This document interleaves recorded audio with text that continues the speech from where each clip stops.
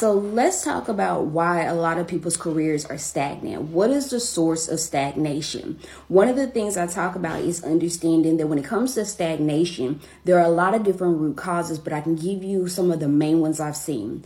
One of them can be you not having a career plan or a career map. So yes, you're getting skills. Yes, you are getting certifications, but you don't even understand what's the next role on your career ladder or your career roadmap. And so now the skills that you're still getting the skills for the box you're in and not being strategic and getting the skills for the next role you want to be in. When you're not being strategic and you just want to do a whole bunch of stuff, I can't tell you how many people I know that are doers. You want to do.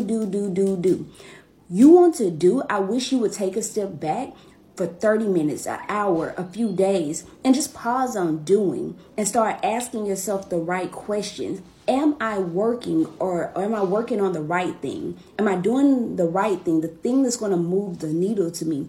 Or am I filling my box with more stuff without intentionality and keeping myself stuck? So I want you to think about careers like this.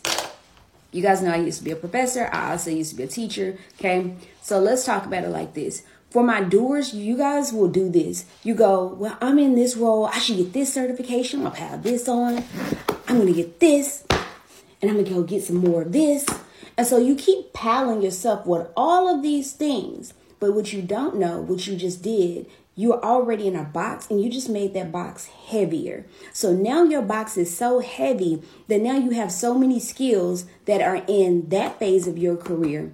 And you're trying to get out of that phase. You want to move up. You really the whole time was supposed to be being intentional and making sure you understood what was the next role over and start loading that box over so you can make the leap and the jump over there. But the whole time, because you wanted to move and you just wanted to be seen doing things and you just wanted to do, now you done did it. Now you sit over here with all of these skills for the current phase of your career that you're in, and that's not going to help you move. You actually needed to be working on the skills for your next role. So make sure if you're going to be a doer, do it with intentionality.